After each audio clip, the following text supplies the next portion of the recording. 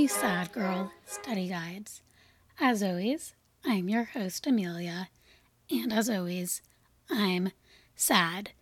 This episode is going to be the last in our series of study guides on the Stuarts.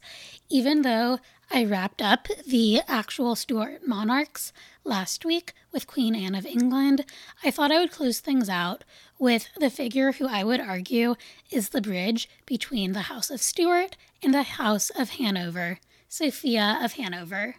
In history class, Sophia of Hanover probably didn't come up at all because she never ruled in her own name or straight up slaughtered anyone, but I think she's still really interesting and she acts as a really great bridge figure. Her study guide has calculus, a messy succession, a broken engagement, and some light bigamy. Let's begin.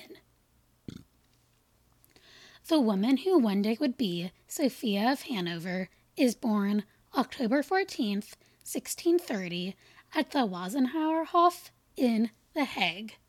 Apparently, her parents chose the name Sophia for her pretty randomly because by the time she was born, they had run out of relatives to name their kids after, which makes sense given that Sophia was the 12th out of 13 children. Sophia's parents were Elizabeth Stuart, the daughter of James I of England, and Frederick V, the Elector of the Palatinate. Elizabeth Stuart and Frederick V are also known in history as the Winter Queen and King of Bohemia. By the time Sophia is born, her parents have been in exile in the Netherlands since 1619 because of the 30 Years' War, which Frederick definitely had kicked off when he had accepted the throne of Bohemia. I'm not really going to be talking about the 30 Years' War in this episode. I probably someday will be doing a study guide on the 30 Years' War, but if I don't get around to it, When Diplomacy Fails is a really good resource to learn more about the 30 Years' War. What we need to know about the 30 Years' War for this study guide's purposes is, 1, it genuinely is 30 years. This isn't another 100 Years' War nonsense type thing. And 2, it's going to involve the Catholic Habsburgs fighting against a bunch of different Protestant groups in what is modern-day Germany. It starts out with the Habsburgs against the Bohemians, and then the Habsburgs against various other Germanic groups, and then briefly Sweden, and then finally France. Like I said, it really does get kicked off when Frederick accepts the throne of Bohemia. He gets pushed out of Bohemia and then the Palatinate by the Habsburgs, and then he, his wife Elizabeth, and their children, including Sophia of Hanover, end up in exile in The Hague. Elizabeth loved The Hague in the Dutch culture, whereas Frederick wasn't so into it. He really did want to reclaim his throne in the Palatinate. Sophia's birth was not a happy time for her family. A few months before she was born, her older brother, Frederick Henry, froze to death/drowned in a boating accident, and only a few days after her birth, her older sister Charlotte died. This meant that instead of being a time of celebration, her birth was frankly a time of mourning for her family. And things really aren't going to get better. In 1632, the King of Sweden, Gustavus Adolphus, starts fighting against the Habsburgs. And as it turns out, Gustavus Adolphus is really great at fighting, and he starts pushing the Habsburgs out of modern-day Germany further and further south. Sophia's father, Frederick, joins up with Gustavus Adolphus, and for a hot second, it looks like Frederick might get the Palatinate back. But then, in November 1632, Gustavus Adolphus dies in battle, and what little chance Frederick has of getting his throne back vanishes. Frederick dies of a fever a few weeks later at the end of November 1632, and Sophia never gets to know her father. Instead, she and some of her older siblings will treat her oldest surviving brother, Charles Louis, the future elector of the Palatinate, as a father figure. After her father's death, Sophia and her other siblings are sent to live in Leiden. Her mother, Elizabeth, isn't that interested in raising children. First of all, Elizabeth has this massive menagerie of animals that she's pretty focused on. Animals, as we all know, are much more fun than children. And more importantly, Elizabeth is trying to renegotiate control of the Palatinate and is caught up in various other diplomatic intrigues. Instead, Sophia and her siblings are mostly going to be raised by her father's ex-governess, who apparently was quite the terrifying figure. Eventually, by the time she's 10, Sophia is going to return to live in The Hague with her mother after her youngest sibling, her brother Gustavus, dies. When Sophia returns to live in The Hague, it's not just going to be her siblings, and her mother. Her English Stuart cousins are also going to be in the Netherlands, because by now the English Civil War has kicked off and the English Stuarts are in exile because of said civil war. Meanwhile, Sophia's older brothers are in England fighting for the royalist cause in the Civil War, especially her big brother Rupert, who is a whole other human who I may or may not do a study guide on someday. Yes, Rupert is really interesting, but he's also pretty exhausting. Due to the Civil War and Parliament's refusal to support the Stuart family, Sophia's mother is slowly going to start losing her pension. And pretty soon, the family is going to have to deal with a lack of money for basically the first time in their life. Sophia, later on in her memoirs that she writes when she's in her 50s, says that the family ate better than Cleopatra because literally the only thing they had to eat were Elizabeth's jewels. Yes, they are no longer as wealthy as they once were, but let's remember that Sophia and her family are still members of European nobility. Their lives are quite a bit easier than probably 98% of the European population. As the Civil War heats up, Sophia starts to get closer and closer to one of her cousins, Prince Charles of England, the future Charles II.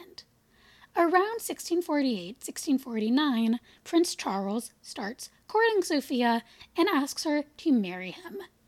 This relationship goes extremely badly because over the course of his proposal, Charles is like, yeah, you're almost as hot as my current mistress, which is exactly what every young woman wants to hear when she's being proposed to. Sophia ends up turning Charles down for a multitude of reasons. I'm sure part of it was the mistress comment. Hopefully, another part of it was the fact that they are literally first cousins, although as we saw with William and Mary, marrying first cousins has never really stopped the Stuarts.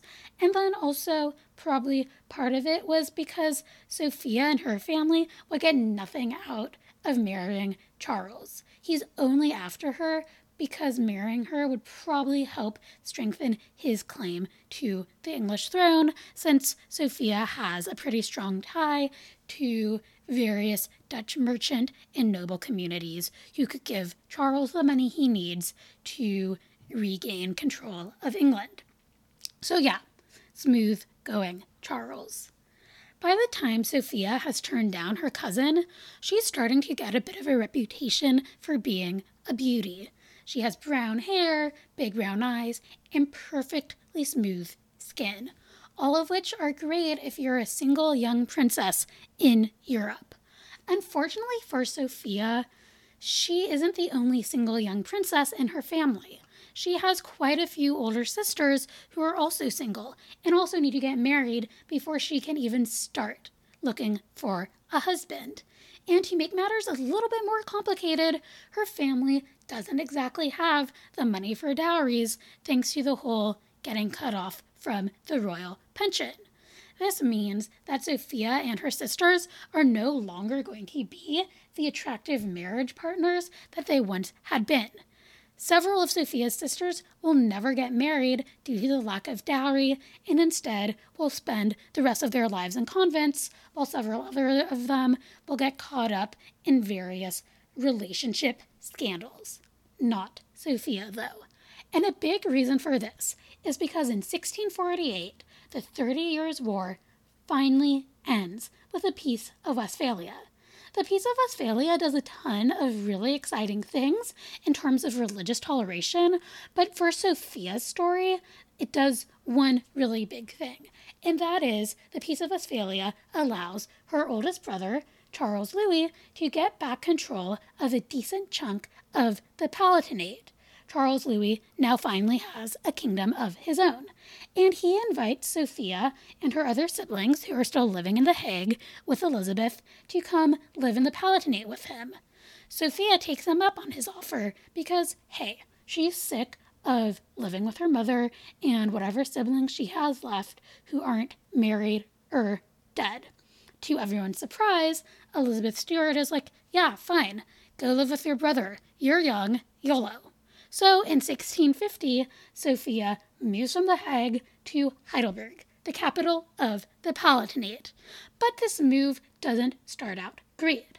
When she arrives in Heidelberg, it turns out that Sophia actually can't stay in the official palace because the palace had been totally destroyed during the course of the 30 Years' War. Funny how 30 years of fighting just destroys everything in a country. Instead, Sophia has to camp out in the mayor's house in the nearby village, which she isn't thrilled about because she's a princess, damn it, and a princess deserves a castle. However, her brother Charles Louis is really competent at getting Heidelberg and the Palatinate in general back up and running, and pretty soon Sophia is able to leave the mayor's house and move into more acceptable accommodations. For example, Charles, within a year, in 1651, is going to be able to reopen the University of Heidelberg, which is one of the oldest universities in Western Europe, which is really exciting. I think that shows, one, Charles was very good at returning the Palatinate to the pre-30 Years' War status quo, and two, is going to show how important education and intellectual life is within the Palatinate, something that Sophia is going to appreciate later on in life. Another thing that is going to make Sophia's introduction to the Palatinate a little bit bumpy is a smallpox outbreak that happens pretty soon after she moves into town. Sophia does end up catching smallpox, and as a result, she gets some facial scarring. Sophia is absolutely devastated by the scars that result from catching the smallpox. In her memoirs, which she writes later on when she's in her 50s, which I have to say are amazingly sassy and super fun to read, she says that the smallpox, quote, made a great breach of my beauty. But when you look at portraits of Sophia from later on in life, her skin looks perfectly fine. Maybe the smallpox wasn't so bad. Maybe she's born with it. Maybe it's #Facetune.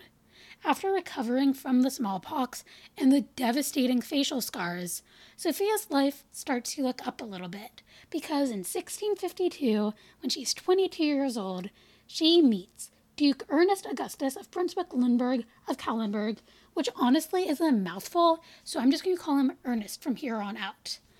Duke Ernest is the youngest of the three Brunswick-Luneburg brothers, so he's not exactly the greatest marriage prospect because his likelihood of inheriting land and money is pretty slim. But he's super hot, and he and Sophia massively hit it off. He's only a year older than her, they both really enjoy music, and apparently they had met as children in The Hague and had enjoyed each other's company even then. Sophia and Ernest are super into each other, and Sophia is massively tempted to start up a correspondence with Ernest after he leaves Heidelberg, but then she decides not to because it would be too scandalous. After 1652, Sophia is all alone in Heidelberg except for her big brother and his wife. And it's not really going to go that well. Because, as it turns out, Sophia's brother's marriage isn't great. Charles is married to a woman, Charlotte of Hesse-Kassel. From the get-go, Charlotte feels like Charles wasn't a good enough match for her and that he's not spending enough money on her, and Charlotte is super, super jealous. She gets pissed off whenever Charles hangs out with any woman, including his own sisters. And yes, the Stuart family can be quite scandalous, and they do love marrying first cousins, but they aren't exactly at Lannister levels of incest. That doesn't matter to Charlotte. She gets mad, and Charles gets pretty sick of her. By 1653, Charles has fallen in love with one of Charlotte's ladies-in-waiting, Louise von Degenfeld, who is only 19 and apparently is only so-so in terms of looks, which honestly gives me a lot of hope. As I've been doing research for future study guides, I've noticed a trend in terms of royal mistresses. A lot of them are either not amazing beauties or don't even get the king until they're in the mid-20s. So there's still hope for me if there are any members of royal families who are looking for a mistress. Just kidding, but not really.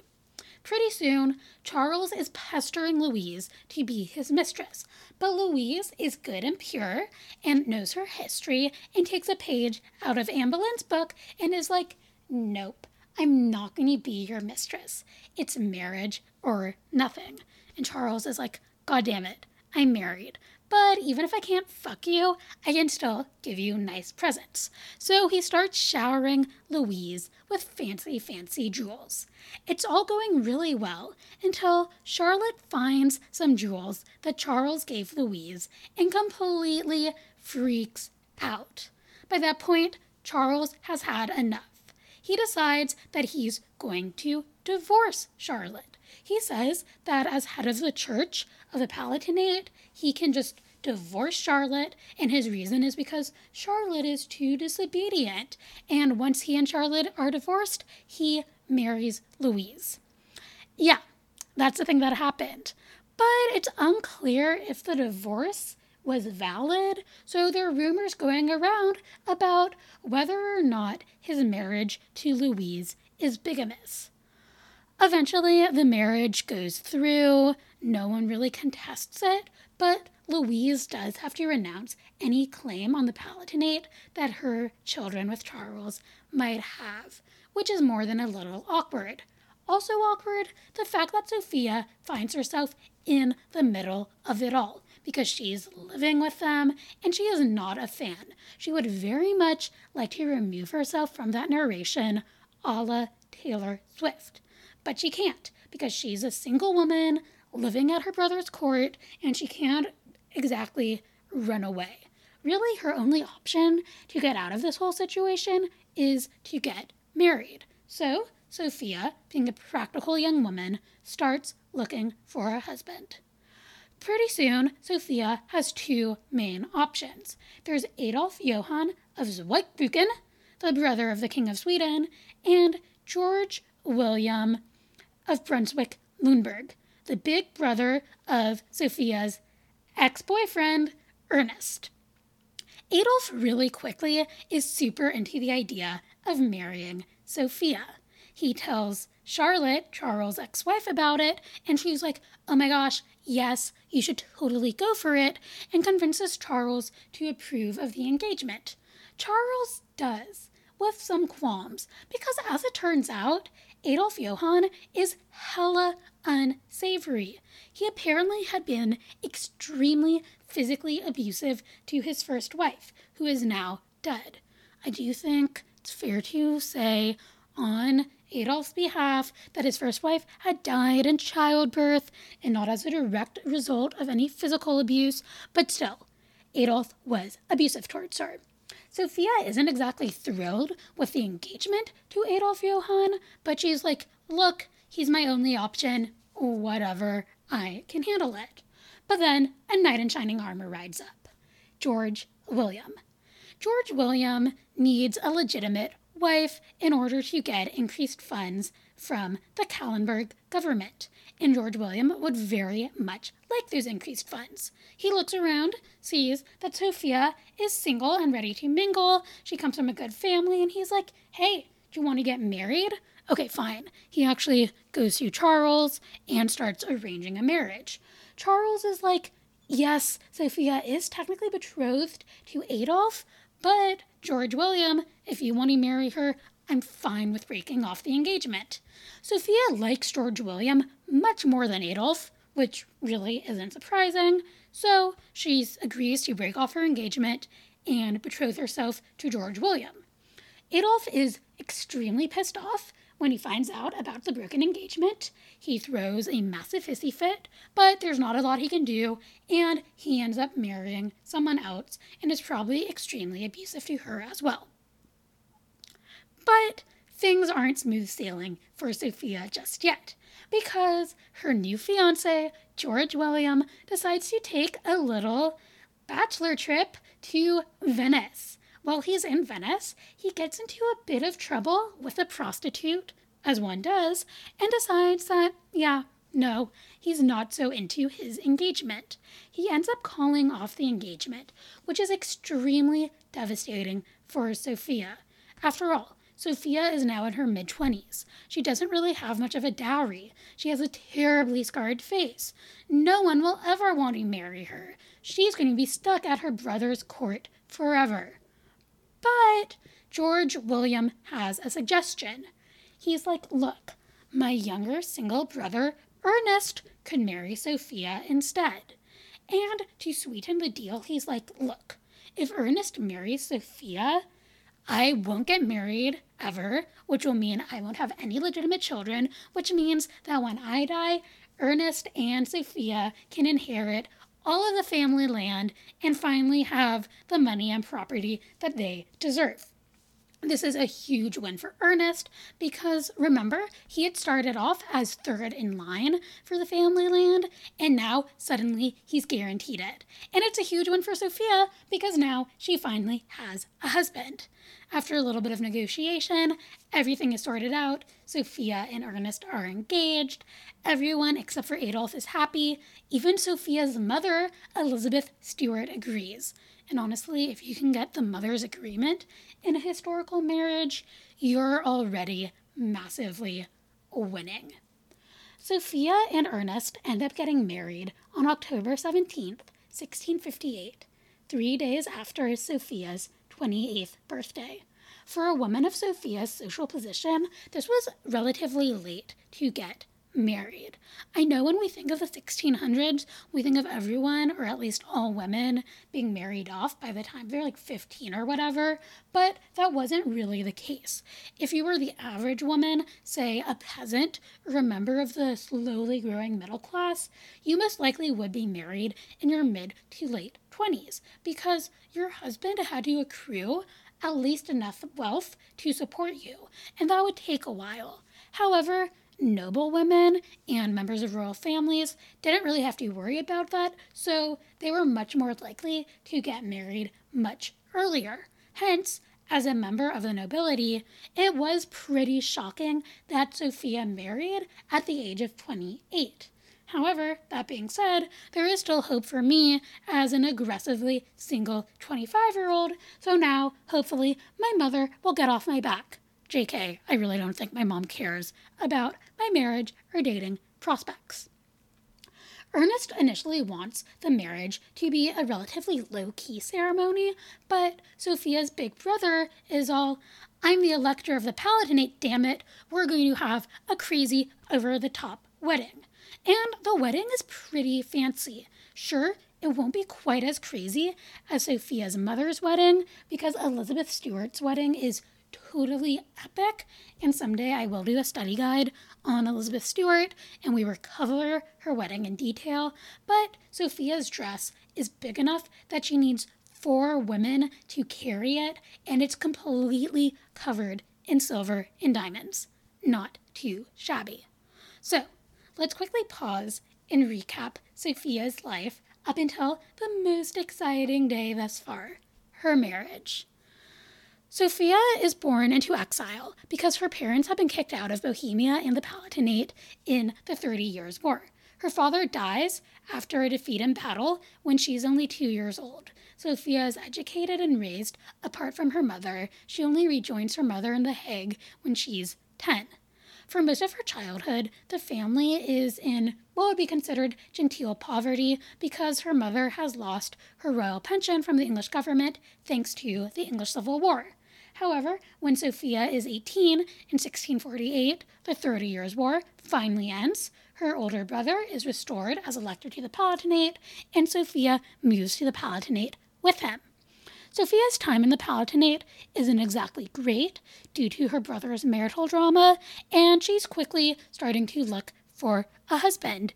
After 2 failed engagements, she gets engaged to and married to Duke Ernest Augustus of Brunswick-Lunenburg, the third in line to inherit Brunswick-Lunenburg, a duchy in Germany. So that's where we are so far. Let's look at Sophia's marriage and what's going to happen to get her second in line to the throne of England. Sophia is super into her new husband. She famously says in her memoirs that Ernest, quote, was lovable because I was determined to love him, which sounds kind of harsh, but they will have a really strong relationship. Sophia also, pretty importantly, has a very good working relationship with her mother-in-law, which may or may not be a historic first. However, she does not get along great with Ernest's older brother and her ex-fiancé, George William, which makes sense given their shared history. To make matters worse, George William keeps hitting on Sophia and saying super creepy things like how he wished he hadn't given Sophia away to Ernest, which makes both of them super annoyed. After they're married, Ernest and Sophia move to the capital of Kallenberg, the city of Hanover. Hanover is different than both Heidelberg and The Hague. It has a much stricter court protocol and is a little bit more stuck up, but Sophia handles the difference pretty well, most likely because she likes and gets along with her husband and in-laws so well, which really is a life lesson. Also, Hanover is much wealthier than either The Hague or Heidelberg at the time, so that's new and exciting. Sophia is no longer living in genteel poverty, although let's remember Sophia's version of poverty most likely would be considered massive excess to the vast majority of Europe's population at the time.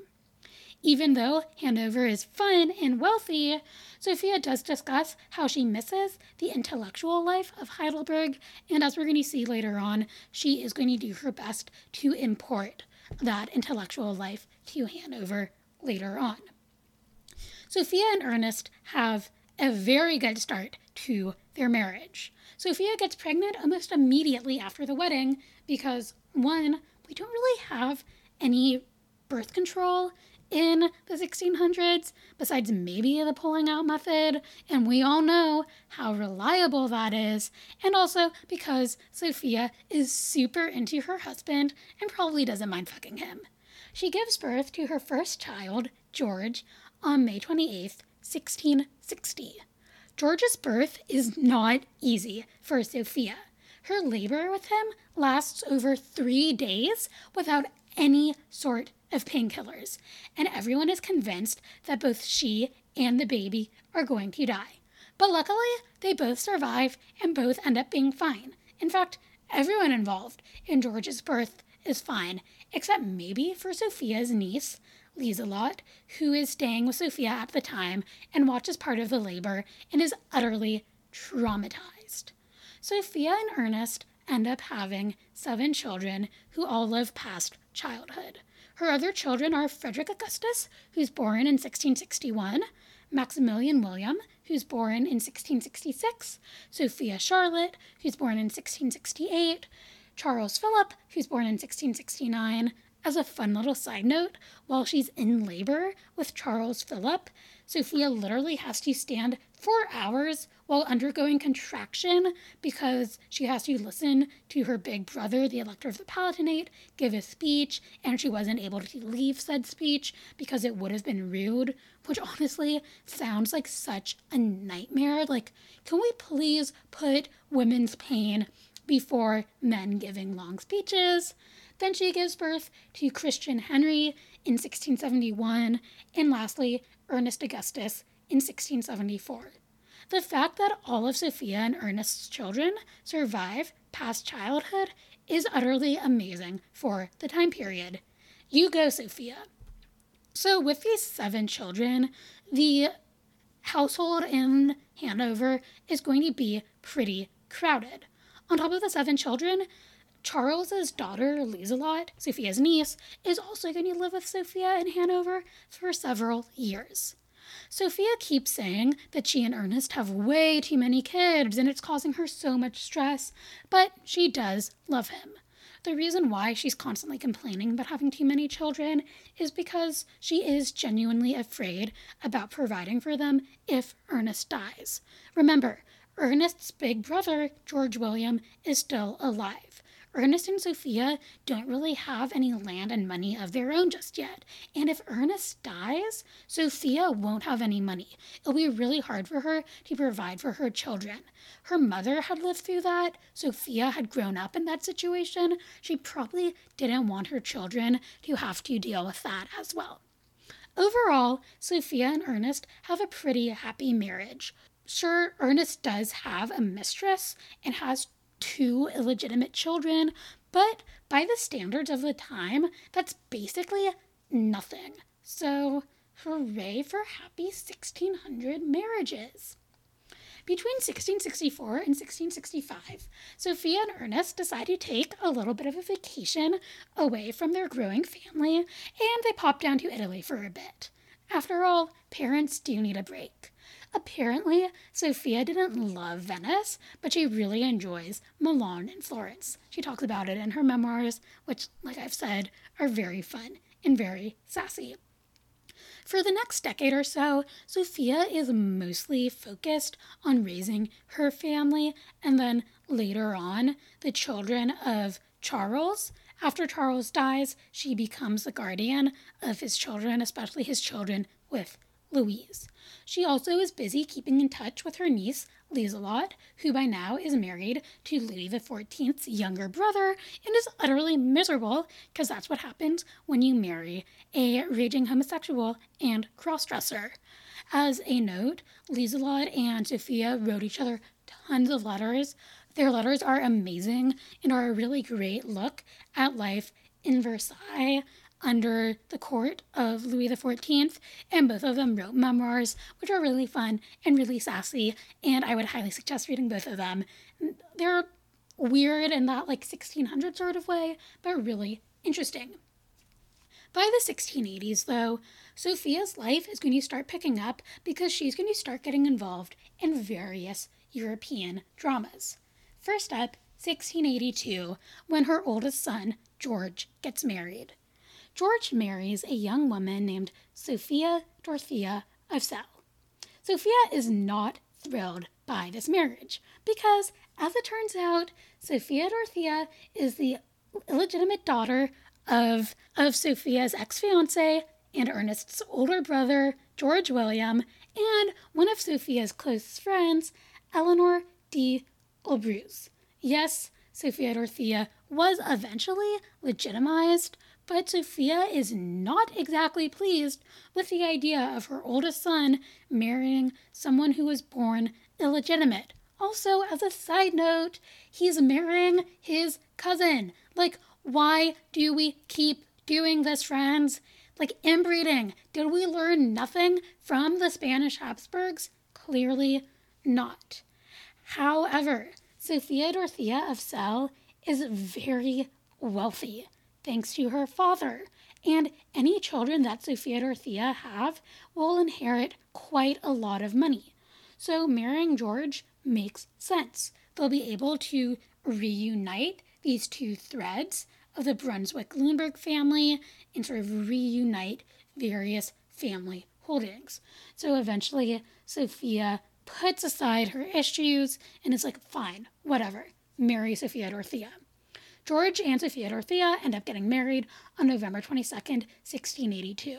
They will have several children, including a son who will be the future George II of England, but their relationship will be an utter hot mess involving murder and imprisonment. Sophia then gets to work marrying off her other children. Her biggest success by far is marrying off her only daughter, Sophia Charlotte, to Frederick of Brandenburg, aka the future Frederick I of Prussia.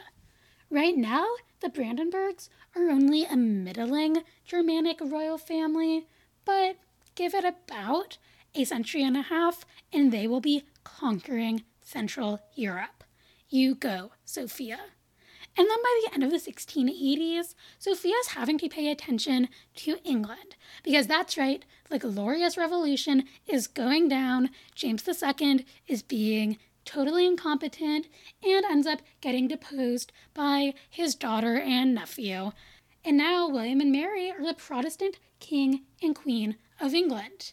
In the aftermath of the Glorious Revolution, Parliament pushes this English Bill of Rights that has a little clause mentioning that only a Protestant can inherit the throne, except William and Mary don't have any children. Luckily, Mary has a little sister, Anne, who has kids, so for now, it's all good. However, due to that whole only a Protestant being able to inherit the throne clause, that means Sophia and her children get a bit of a leap in the English line of succession because they're the only other Protestant descendants of the House of Stuart. Right now, no one's really thinking about that, but in the aftermath of the Glorious Revolution, Sophia's going to start up a correspondence with William III. It's not going to be, oh hey, I should be queen someday. It's going to be more, sup, we're both Protestants, we both grew up in the Netherlands, maybe we should be pals. And then in 1692, Sophia and her husband are going to get their biggest win to date. Ernest becomes the first ever Elector of Hanover, which is massive. Being an elector means that he gets to vote on the Holy Roman Emperor and has much more power within the conglomeration of states and duchies and principalities that make up the Holy Roman Empire. But how does Ernest become an elector? Basically, he had allied with Leopold I, the Holy Roman Emperor, in a war against the Ottoman Empire. This war didn't go great for Ernest or Sophia because two of their children did die in the conflict, but once the war is done, Leopold rewards Ernest by making him an elector. Part of the making Ernest an elector was as a thanks for fighting the Ottomans, but also part of it was for purely political reasons. Leopold wants to weaken growing French power in various areas of the empire, such as in the Palatinate, Cologne, and Munich, as well as counter the rising powers of Saxony and Prussia. But for whatever reason that Leopold gave Ernest the promotion, he's now the Elector of Hanover. He's no longer just Ernest of Kallenberg, he is Ernest of Hanover, and now we can officially call Sophia of Hanover. Now that they're Elector and Electress of Hanover, Sophia and Ernest are really going to get down to business and make Hanover a cultural and intellectual center. They're both going to be very focused on completely renovating Hanover's main historic palace, the Herrenhausen. They're mostly going to focus on the gardens, which I personally think is interesting because the later Hanover Kings of England will be all about that landscaping. Sophia's also going to really focus on intellectualism. She's going to become BFFs with this guy, Gottfried Leibniz. Gottfried Leibniz really does deserve a study guide all of his own, and I hope someday to do one.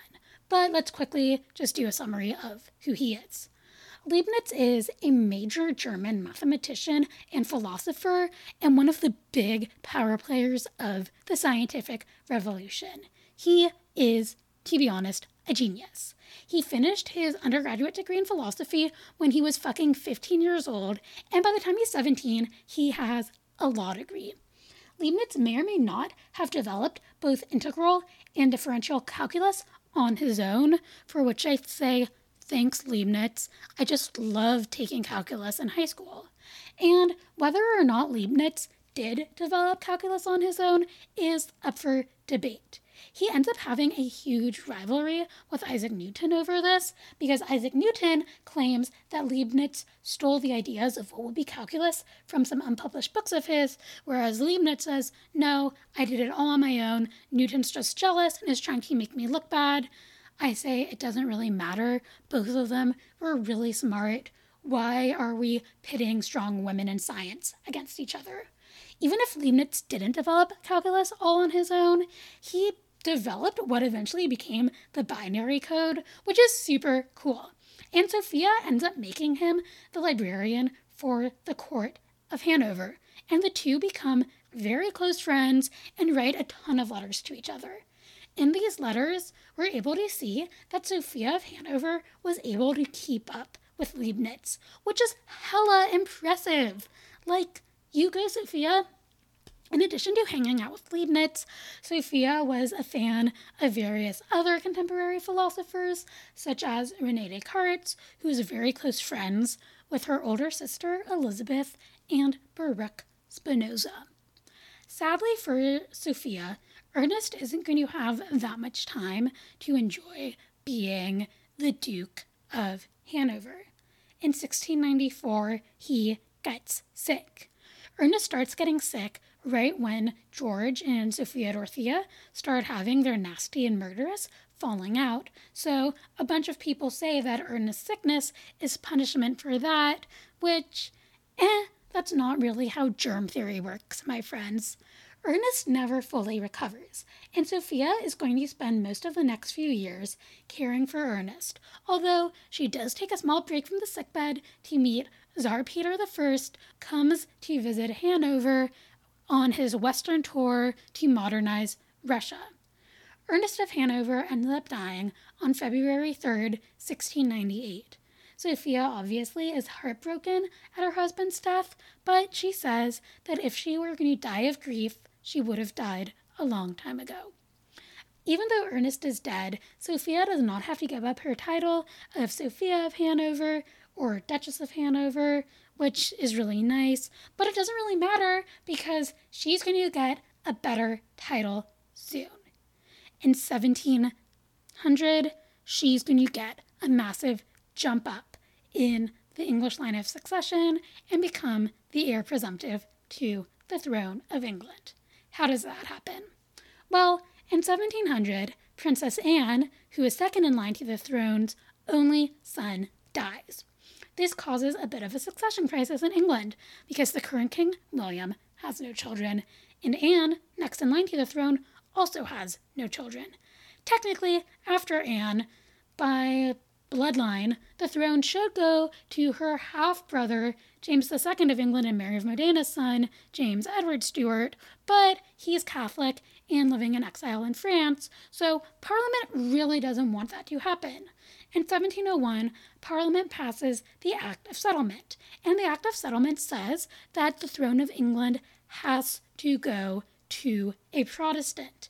This means Parliament has to go back through the Stuart family tree to find the nearest Protestant relationship. They have to go all the way back to Elizabeth Stuart. And of all of Elizabeth Stuart's children, only Sophia of Hanover is Protestant.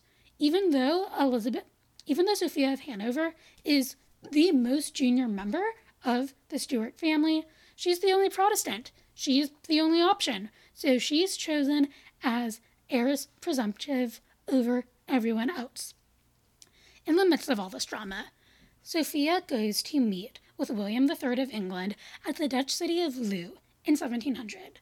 The two chat about the whole situation and how unideal it is, but how it's going to happen no matter what, because William isn't going to get remarried, so it looks like after Anne dies, Sophia is queen. Sophia's BFF, Leibniz, is absolutely thrilled. He thinks the idea of Sophia becoming Queen of England is genius, and he's going to work really hard behind the scenes to make sure that this succession happens, and he ends up being successful. In 1702, William III dies, and Anne becomes queen. Anne and Sophia do not get along at all.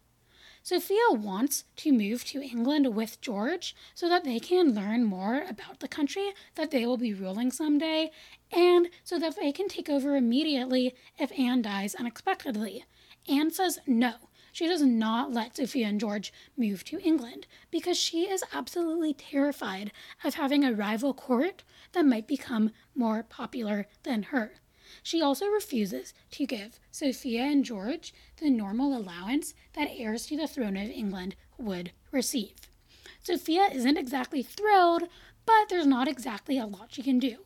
So she's going to spend the next decade or so waiting in the wings in Hanover, dealing with various family marriages and drama while waiting for Anne to die.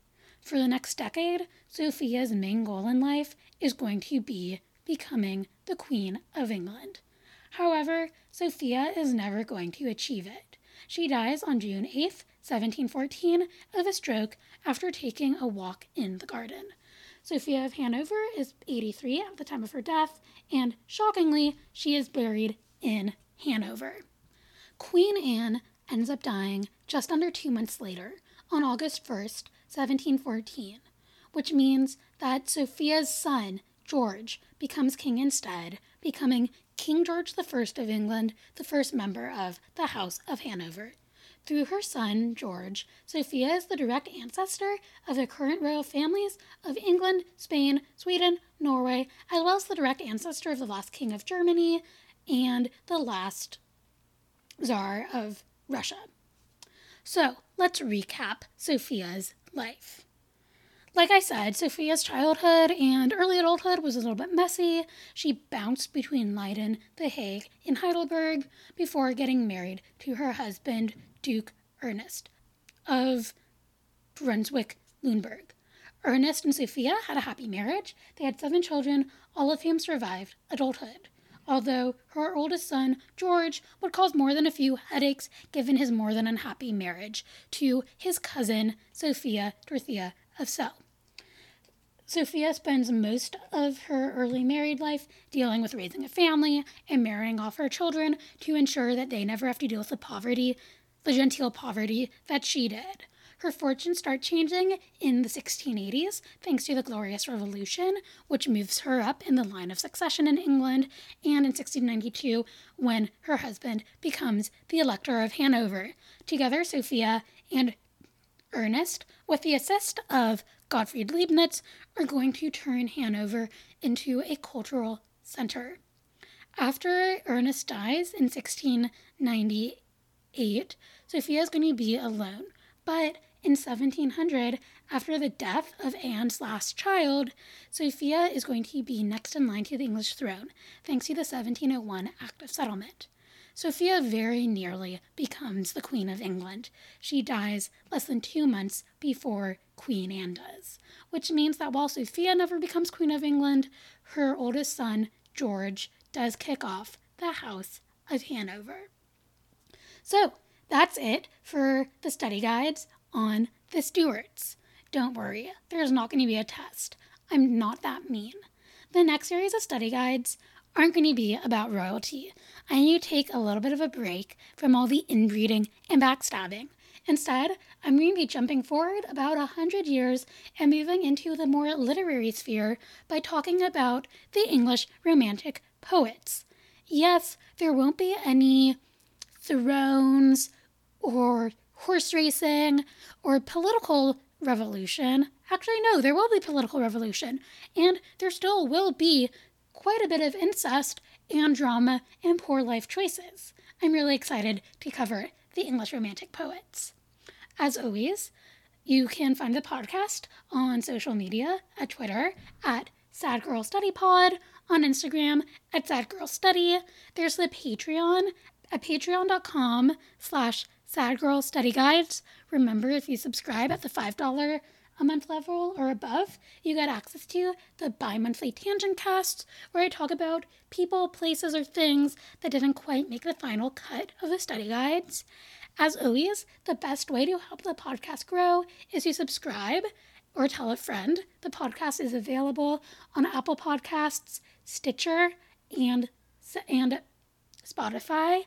And as always, please let me know how I'm doing and rate and review, or else I'll be sad. Thank you.